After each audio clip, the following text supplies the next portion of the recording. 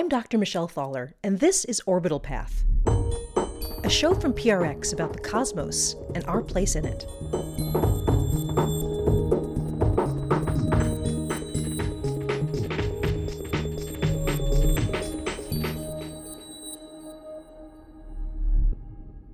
This year, the year 2017, marks the anniversary of one of the most important treaties in human history, and my guess it's one that you never heard about.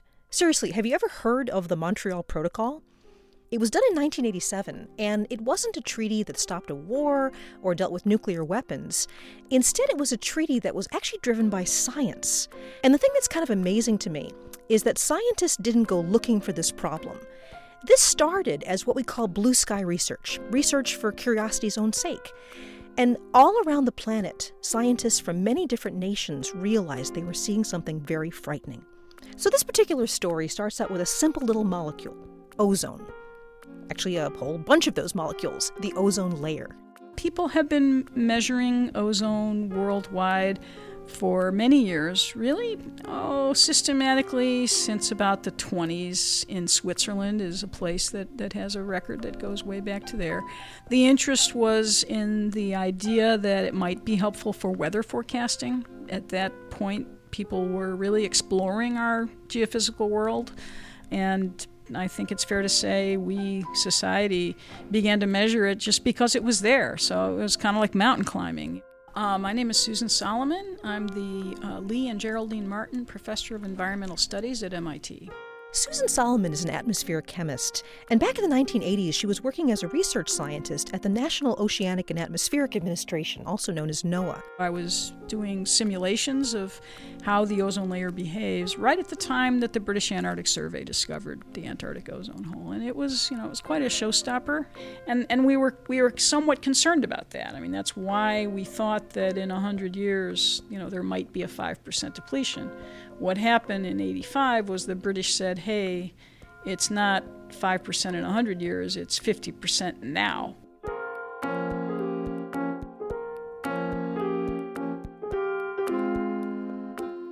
Instead of slowly depleting over decades, there seemed to be a big hole developing in the ozone layer.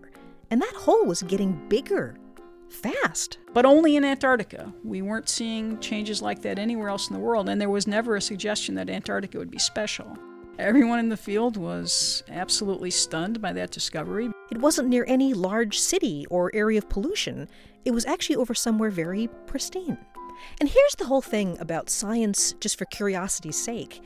We really didn't understand how the ozone layer worked. We didn't understand why there'd be a hole or why it would be depleting or anything like that. Now, ozone isn't all that uncommon. I mean, you find trace amounts of it in the atmospheres of Mars or Venus. But Earth has a very, very thick layer of ozone, and that's probably related to the presence of oxygen and maybe even life. It also is an incredible protector for life, and surely has influenced the entire evolutionary history of life on Earth.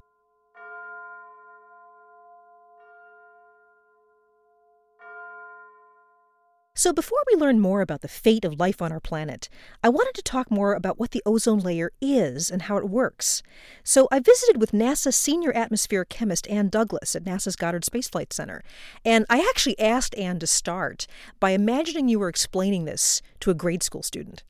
All right, so you have an oxygen molecule, and you can draw that with two circles and happy faces. The oxygen molecules are very happy. They're very stable.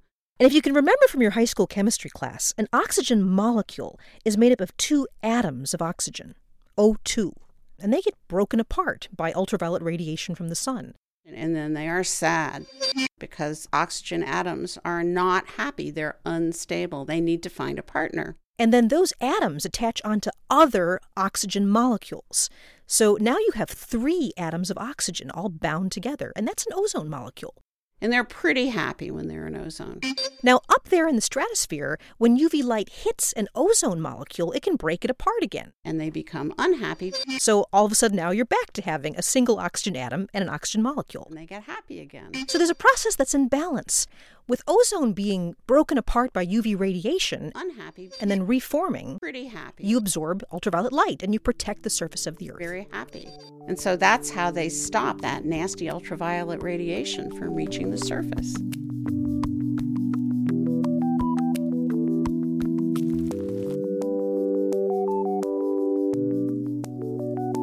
So back to Dr. Solomon, our NOAA researcher. When she learned about the giant hole in the ozone layer over Antarctica, she decided she had to figure out what was behind it. So in 1986, she led a team to Antarctica to gather data on the ozone hole in person. I went at the end of the winter, so it was pretty dark. When I got off the airplane, the temperature was about minus 40, and the air kind of hits your face like a slap at those kind of temperatures. You realize pretty quickly that you have to be careful how you breathe, because if you breathe through your nose, you'll end up with icicles in your nostrils, and it's actually fairly unpleasant, although it's an amazing experience. So the race was on to gather as much data as they possibly could about the ozone hole in Antarctica. They went to Antarctica, they had aircraft that were doing measurements, they even used balloons. It's much colder in Antarctica than it is in the Arctic, and it's so cold that clouds can actually form in the Antarctic stratosphere.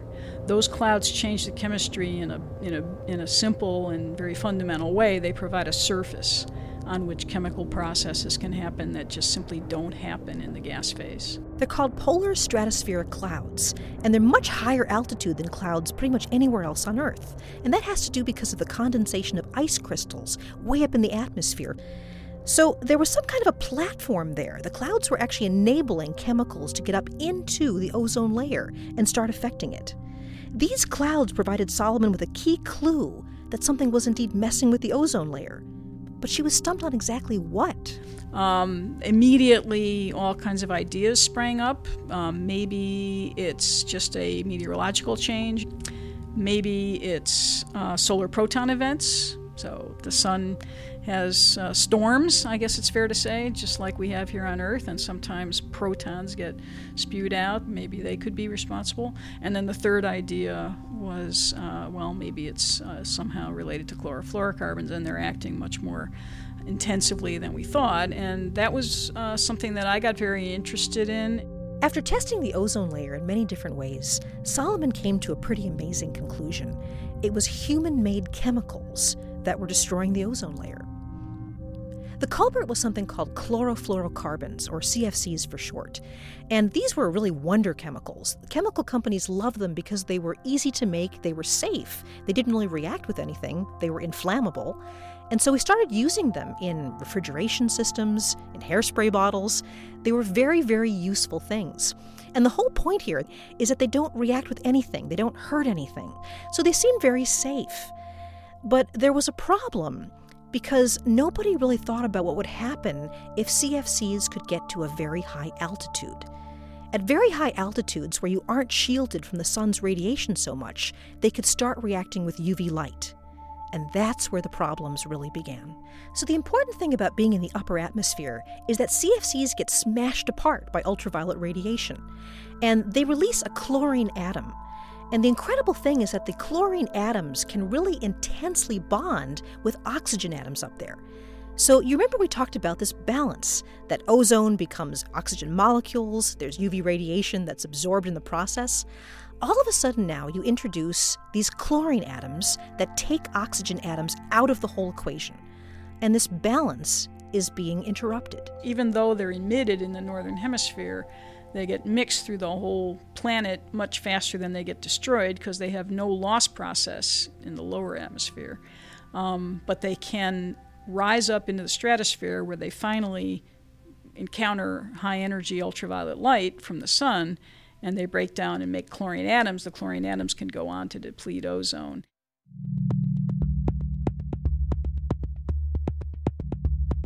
With the ozone layer quickly disappearing over Antarctica, scientists were scrambling to figure out why this was happening, and importantly, how do we stop it? Because the real-world implications of losing the ozone layer are a lot more significant than most people realize. Yes, there would be nearly instant sunburns, and there'd be a lot of uptick in skin cancer. That would have been an immediate problem. But really, cancer would likely have been the least of our worries. Back to NASA's atmospheric chemist, Ann Douglas. The adaptation that would be required to live in a world without ozone it's even hard to fathom. I mean, there certainly would be no more beach vacations or anything of the type. But even, if you lost more than half the ozone layer, you would be like getting sunburn within minutes of being outdoors. But the damage to the ecosystem is almost incalculable. I mean, it's almost silly to think what would have happened to the people, because I'm not sure what we would have had to eat or how we could have possibly lived with the ozone gone everywhere. It's one of the important things that has let life on Earth evolve. Scientists exposed many crops to the amount of UV radiation that they would be getting if the ozone layer had really broken down.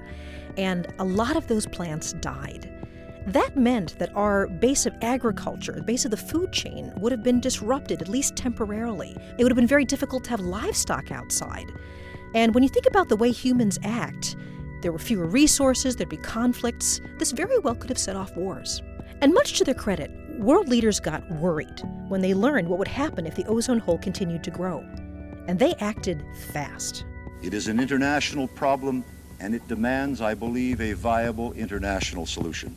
I believe very strongly, Mr. Chairman, that the Montreal Protocol should be approved by the Senate as quickly as possible. Plenamente el Acuerdo de Montreal para proteger la capa de ozono.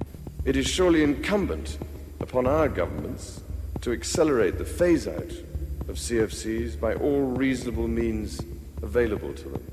Within 2 years, we had the Montreal Protocol, which was step one to reducing the use of CFCs. Basically, a bunch of countries agreed that they had to scale back the use of a whole class of chemicals. I would say one of the important pieces with it was that the chemical manufacturers were playing a role, funding scientific research and listening, and at the same time preparing substitute compounds that they could use if these compounds were going to be restricted.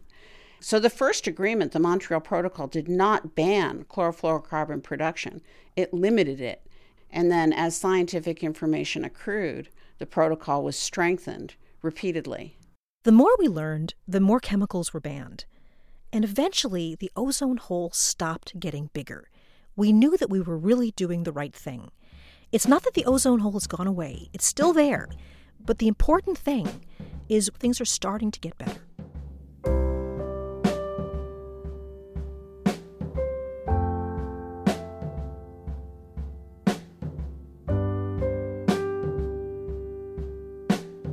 And now, just 30 years after avoiding a man-made disaster, which would have really changed the way the entire planet operates, we're finding ourselves facing something kind of similar.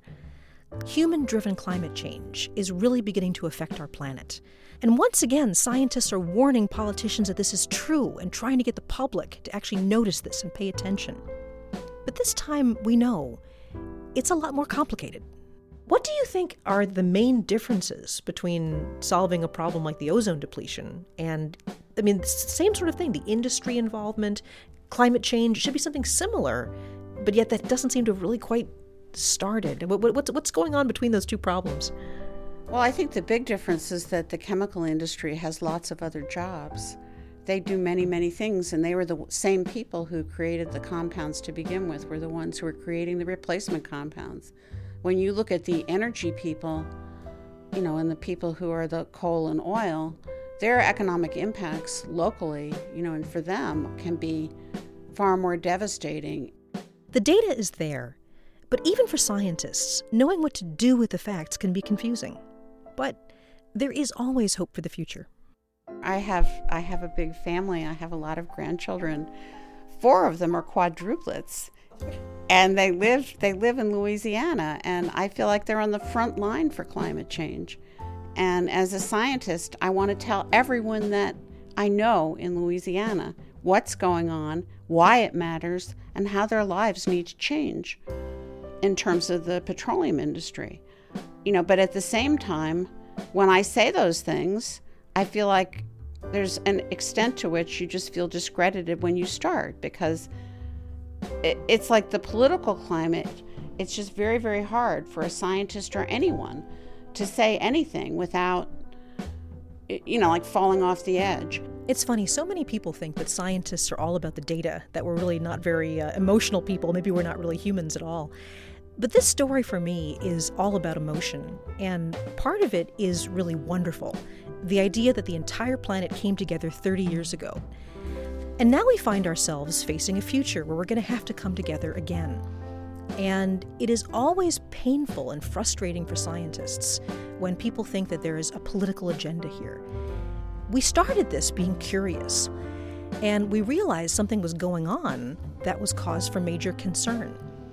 And it's very frustrating for me, personally, when we're accused of having political agendas, when all we wanted to do was study what was going on, and then once we found out what was going on, to issue a very honest warning that something has to change.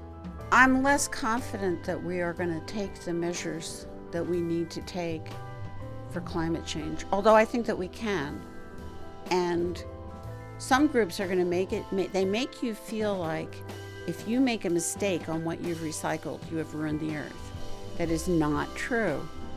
Everyone needs to do their best, of course, but the truth is that if we don't take action as a nation at the infrastructure level, it won't matter what the individuals do. It isn't something that we can solve by convincing all the people in the United States that they should recycle and lower their thermostat. That wouldn't be enough. We need infrastructure adaptation. I don't know how that's going to turn out. I'm often discouraged, but I am getting solar panels, so there you go.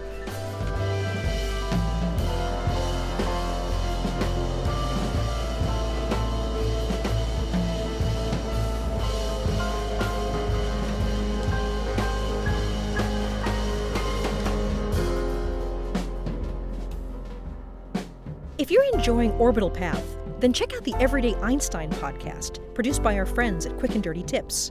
Join astrophysicist Dr. Sabrina Stierwalt as she explores the science behind everyday life and mysteries. How old is the universe? Why do smells trigger memories? Just how dangerous, exactly, is space junk? The largest threat to astronauts and working satellites is actually the stuff that's too small to track. Even something as small as a fleck of paint can cause major damage when traveling at speeds of 17,000 miles per hour. Subscribe and listen to Everyday Einstein on iTunes, Stitcher, or quickanddirtytips.com. This mission to the stars has been commanded by Justin O'Neill. Andrea Mustaine edits. John Barth and Genevieve Sponsler co-pilot from the PRX mothership. We are supported by the Alfred P. Sloan Foundation, enhancing public understanding of science, technology, and economic performance. More information at sloan.org. If you like this episode and want to hear more, check us out at orbital.prx.org or subscribe wherever you get podcasts. And I'm Dr. Michelle Thaler, a little bit of dead stardust, signing off for now.